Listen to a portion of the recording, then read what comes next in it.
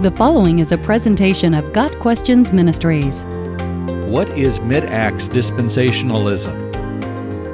Dispensationalism is a theological system that recognizes various ages or dispensations ordained by God to instruct mankind on how to rightly relate to Him. Classic dispensationalism typically sees 7 dispensations, starting with the age of innocence in the Garden of Eden and ending with the age of the millennial kingdom. The current age, called the Age of Grace or the Church Age, is held by most dispensationalists to have begun in Acts chapter 2 on the day of Pentecost. At that time, the Holy Spirit came upon the believers and empowered them to fulfill the Great Commission, and the Church Age began. However, mid-Acts dispensationalism sees that event as still part of the dispensation of the law. The church, in the first part of Acts, was a Jewish congregation under Jewish rules, not the church of the Church Age.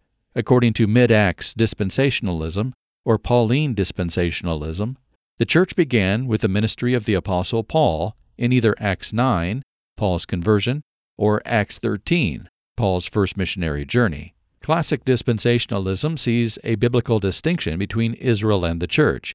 Mid-Acts dispensationalism moves the dividing line to Acts chapter 9. Before that time, what we might call the church was still a Jewish congregation under the law and distinct from what came later, the Gentile church, the body of Christ, under grace. Mid-Acts dispensationalism, or the grace movement, sees the apostles Peter, James, John, and the rest as still operating under the Old Covenant in Acts chapters 1 through 8. They are still dutifully keeping the law and are still meeting as a Jewish body in Jerusalem. Peter and the other apostles preached repentance to Israel, but the church age had not yet begun. It was Paul, the apostle to the Gentiles, to whom the doctrine of the church and the doctrine of grace was revealed.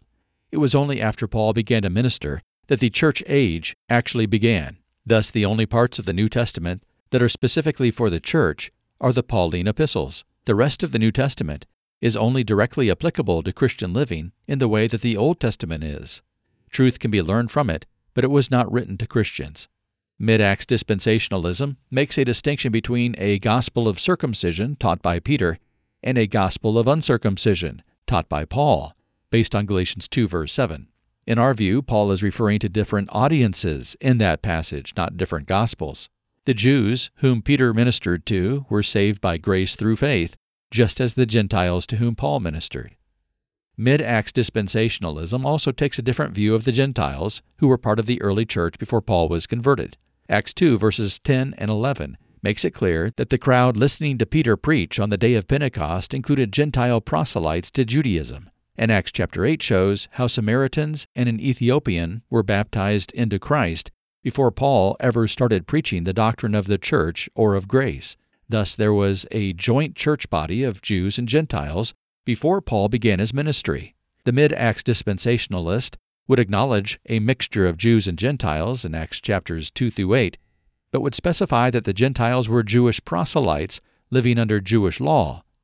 The Acts 2 dispensationalist would point out that there is no indication that the Gentiles saved in Acts 8 were ever required to be circumcised.